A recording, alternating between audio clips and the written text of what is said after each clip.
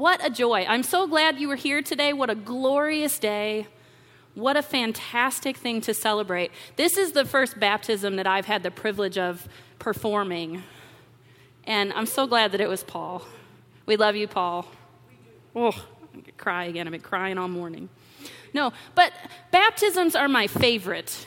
Like my favorite thing, I love the way we do it. We include it in the music. It's a part of worship because it is an act of worship. It is a celebration. It is something to cheer. It is something to make noise about. It is something fantastic to celebrate. But I get so emotional every single time I cry.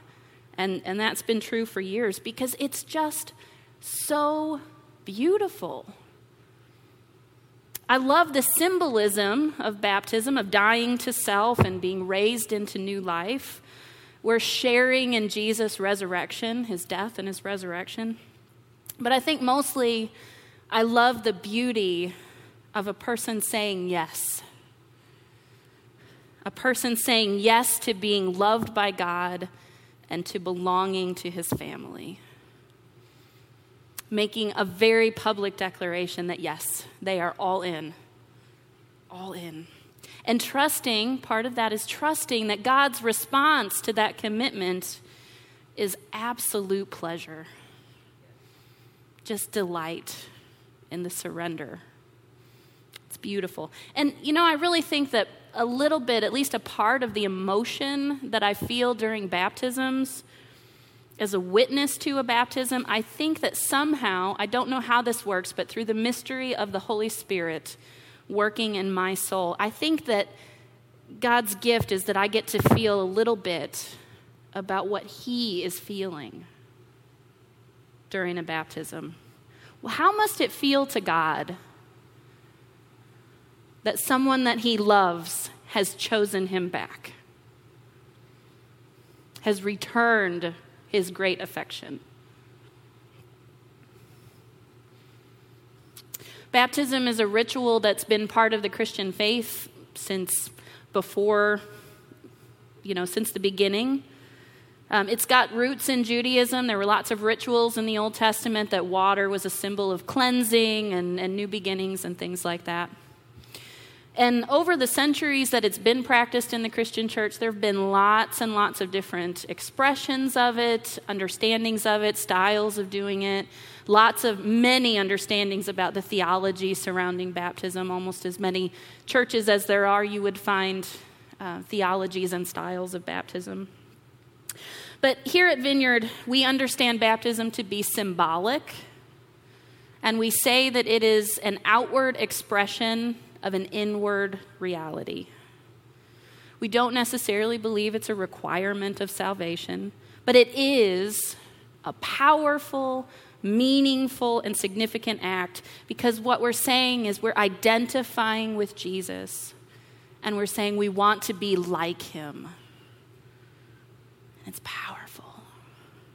So today, as we are continuing in our sermon series called Follow Me, the Life and Love of Jesus, we're going to revisit Jesus' own baptism, the day that happened.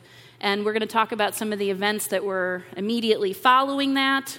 And we'll talk through some implications that those things might have on your life and on mine. But before I do that, I cannot contain myself this morning. I am just sort of a wreck. And so I want to pray one more time before I start.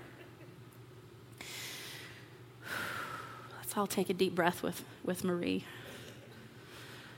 Father, thank you for the gift of your word and the example of your Son. Give us ears to hear today what you would communicate to us, what you want us to learn. And Father, help me as I communicate that I would not say a single thing that would distract from your heart and from your love. Let your truth and your grace be planted deep in our hearts as we contemplate you today. Amen. So first, let's look at a passage that talks about Jesus' baptism. There's some reference to Jesus' baptism in all four of the Gospels, but today we're going to read from the book of Matthew, chapter 3, starting in verse 13. You can grab a Bible out of the windowsill. Feel free to use your phone or your device, where the words will be on the screen behind me. Matthew chapter 3, verses 13 through 17. Then Jesus came from Galilee to the Jordan, which was a river, to be baptized by John. But John tried to deter him, saying, I need to be baptized by you, and do you come to me? Jesus replied, let it be so now. It is proper for us to do this, to fulfill all righteousness. Then John consented. Jesus is hard to argue with. As soon as Jesus was baptized, he went up out of the water, and at that moment heaven was opened, and he saw the Spirit of God descending like a dove and alighting on him. And a voice from heaven said, this is my Son, whom I love. With him I am well pleased. So John the Baptist, who was Jesus' cousin, incidentally, he was a prophet of sorts, and he was in the practice. I don't have time to go into why and all of that stuff this morning for the sake of time, but he was baptizing people in the Jordan River, calling them to kind of repentance there at the river. And Jesus comes to John, and he asks to be baptized.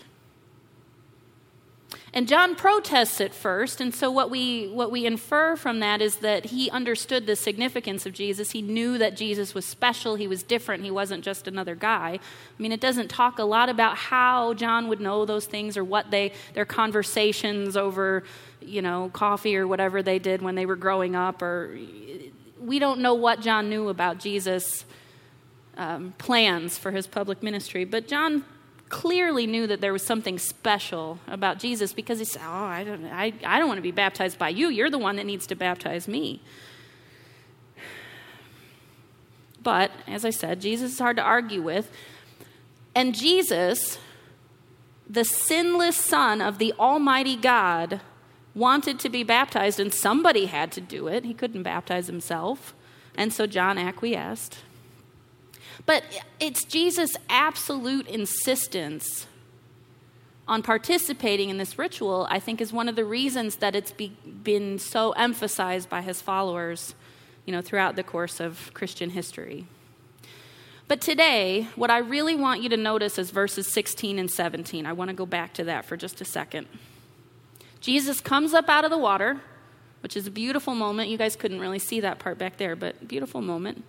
But Jesus comes up out of the water, heaven opens, and I don't know, I always picture it like there's one of those brilliant giant rays of sunshine, and it's like a spotlight shining down on Jesus out of these beautiful blue skies and fluffy white clouds.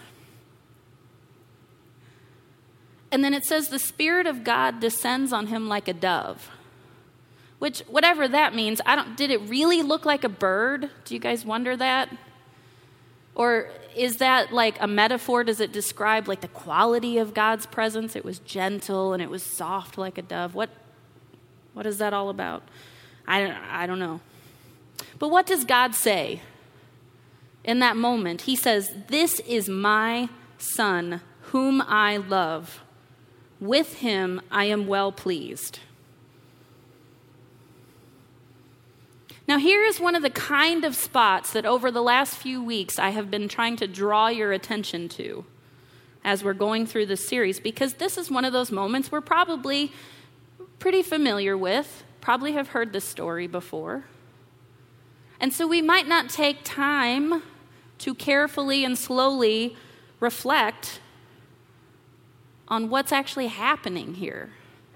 Just roll right over it. Well, the heavens opened and God spoke, and without reflecting on the fact that, oh my goodness, God just spoke audibly from the sky to a group of people. That doesn't happen to me every day. I don't know about you guys. And oh my goodness, look at what God, when he did that, look at what he chose to say. Of all the things that he could say to Jesus and the crowd, revelation of deep mysteries of the faith, a call to repentance, get on your faces, sackcloth and ashes, people. Maybe, I don't know, maybe some instructions for the public ministry that Jesus was about to start. Some kind of things to do list, tips and tricks. There was a lot of stuff maybe in that, very public and very important moment that God could have chosen to communicate. But out of all the things that God could have chosen to say to Jesus in that moment, God chose to speak identity. This is who you are. This is how I feel about you. Identity. Identity is foundational. It is the starting place. As I said, this moment in time, this Jesus baptism was kind of the kickoff to his public ministry, his time of public ministry. I assume that people knew that were close to him a little bit about his devotion to God and his posture. We know that his family lost him at the temple when he was 12 years old, and he said, I have to be about my Father's business. Why would I come home with you? I'm busy, doing church stuff. So, we know Jesus was a little odd. There's a couple of clues to that. But he hadn't done anything public yet. He had healed no one yet. He had cast out no demons. He hadn't healed any lepers or raised any dead people. None of that had happened yet. It was about to. This was the kickoff for that. But that's the thing about identity, isn't it? The thing about identity is that it is not a function of what you do. It's not what you do. It's not your behavior. It is the core of who you are. It is what is most true about you, no matter what else is true. And what was most true about Jesus was that he was a beloved child of God. And God thought that this truth was one that was worth declaring from the heavens at this pivotal and public moment. Why? Why is this important? Well, for a clue, I think we can look at what happened next. The next verse following the baptism account, it starts a new chapter in the Bible, right? So we often separate these two events and we look at them in isolation. But you guys may or may not know this, but those chapter divisions and the verse divisions, those weren't part of the original text. Like Matthew chapter 3, verse 17. That was something that was added much later just kind of as an organizational tool for us. And even if we do know that, though, there's a space in the Bible and the text changes, and so sometimes our brain can kind of do a trick on us and we separate things. We cause divisions in the word that weren't necessarily meant to be there. So I think what happened next is absolutely connected. So I want to keep reading in Matthew chapter 4, starting in verse 1. Verse 1 says, "Then Jesus was led by the Spirit into the wilderness to be tempted by the devil." It's the very next thing that happened. And I want you to listen carefully as I read to how Satan words his challenges to Jesus. Verse 2, "After fasting 40 days and 40 nights, Jesus was hungry. The tempter," that's Satan, "came to him and said, 'If you are the Son of God, tell these stones to become bread.' Jesus answered, 'It is written, man shall not live on bread alone, but on every word that comes from the mouth of God.'" And in verse 5, "The devil took him to the holy city and had him stand on the highest point of the temple. 'If you are the Son of God,' he said, 'throw yourself down.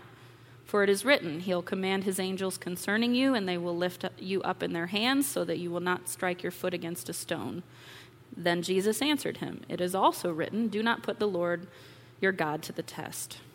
Satan goes on in the passage to offer Jesus the whole world if Jesus will bow down and worship him. Jesus again resists. He doesn't take the bait. And then that ends this time of tempting in the desert. But where was he attacked?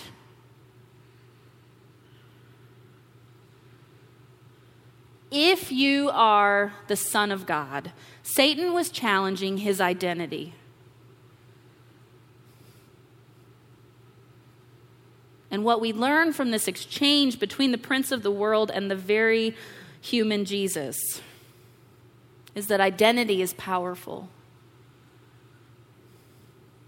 Identity is powerful.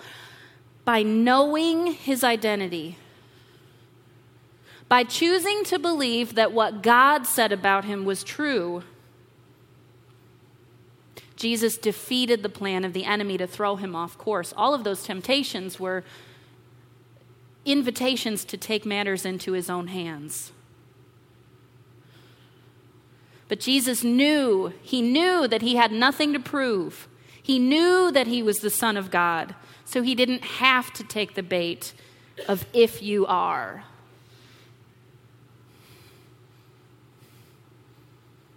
He knew that he was loved. He knew that God was pleased with him, so he did not need to take matters into his own hands, as Satan was suggesting that he do. So in this situation, Jesus' identity was a weapon against the lies and the attacks of the enemy. A weapon and a shield. That's powerful. The Apostle Paul makes a statement in 2 Corinthians chapter 2, forget which verse it is, but he says, we are not unaware of Satan's schemes. We're not unaware. And one of the reasons that that's true is that Satan has never really changed up his game. Not since time as we know it began. Because that question, if you are, that he asked Jesus in the Judean desert, it sounds a lot like another question. Like the question, did God really say, that Satan asked of Eve in the garden? Satan tempted Eve to disobey God and eat from the tree of the knowledge of good and evil, and he did that by questioning her at her place of identity. What did he offer her? What was the temptation? What did Satan offer to Eve? Genesis 3:5 tells us, when you eat from it, when you eat from that tree that God asked you not to eat from, your eyes will be opened and you will be like God, knowing good and evil. But Adam and Eve were already like God. It says they were made in his image and likeness. That was their identity from the start. That was already what was most true about them. But sadly, Eve believed the lie that she was not who God said she was. She took the bait and she took matters into her own hands, and human beings have been wondering ever since if God really loves us.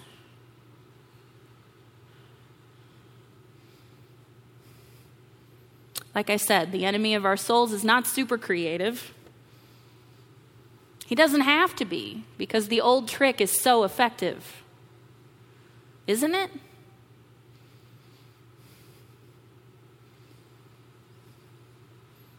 Do you believe? Do you believe that God loves you?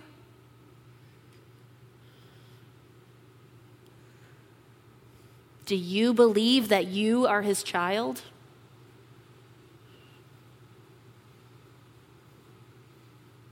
Do you believe that he is pleased with you? Pleased with you.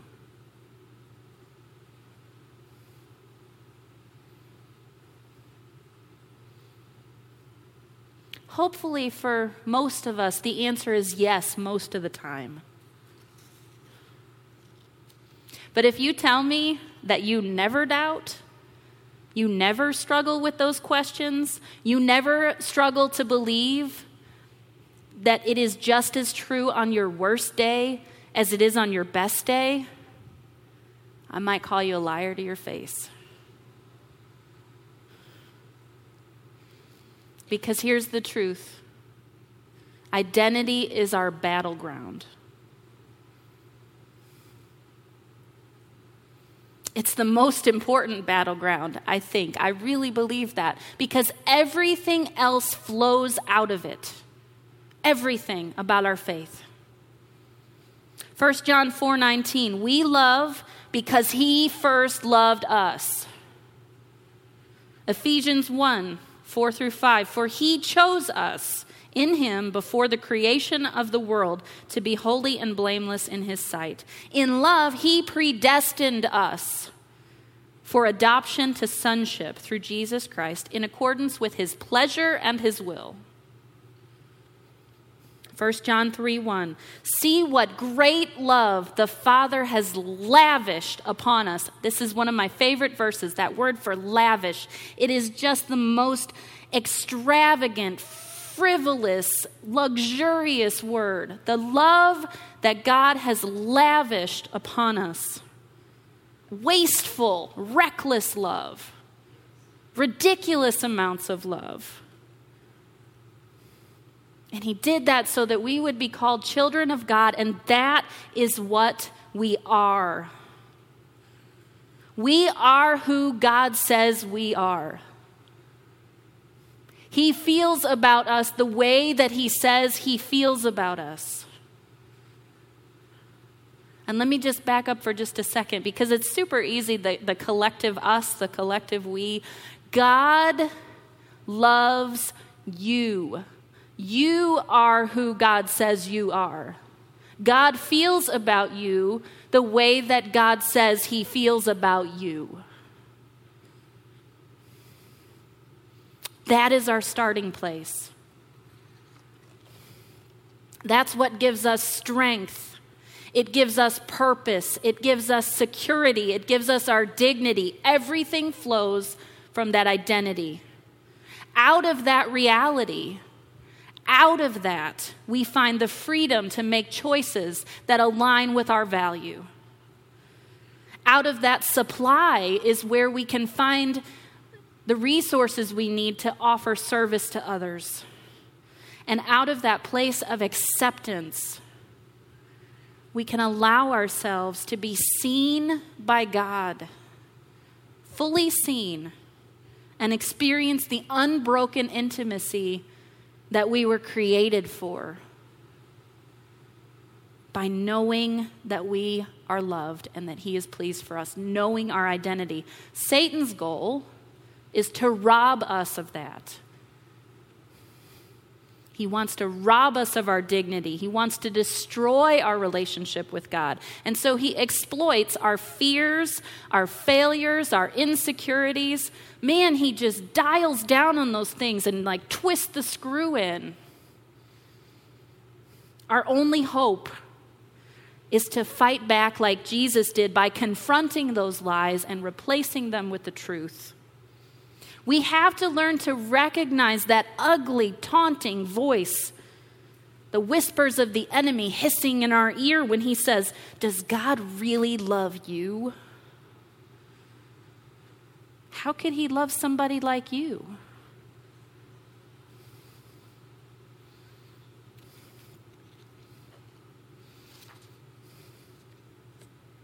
We have to equip ourselves. We have to equip ourselves by knowing the truth of our identity. We have to resist, to fight, to rebel against those demonic voices from the pit of hell.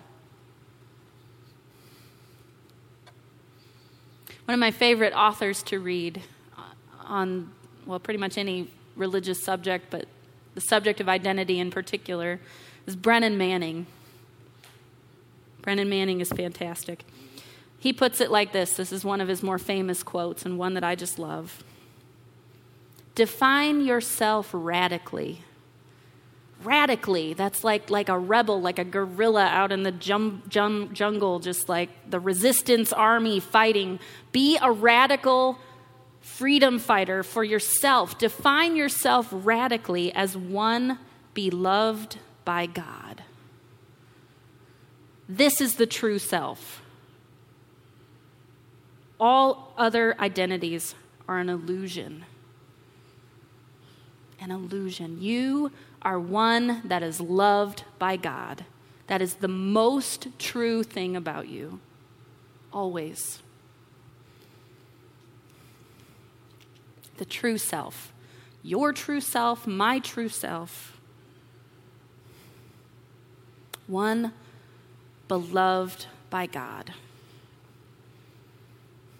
And through his death and his resurrection, Jesus made it possible. That was the point of the whole thing. He made it possible, again, for humans to embrace our true identity, the identity that we share with him. So that same voice of love that spoke over Jesus at his baptism, the very same voice of love is the one that is speaking over each of you this morning.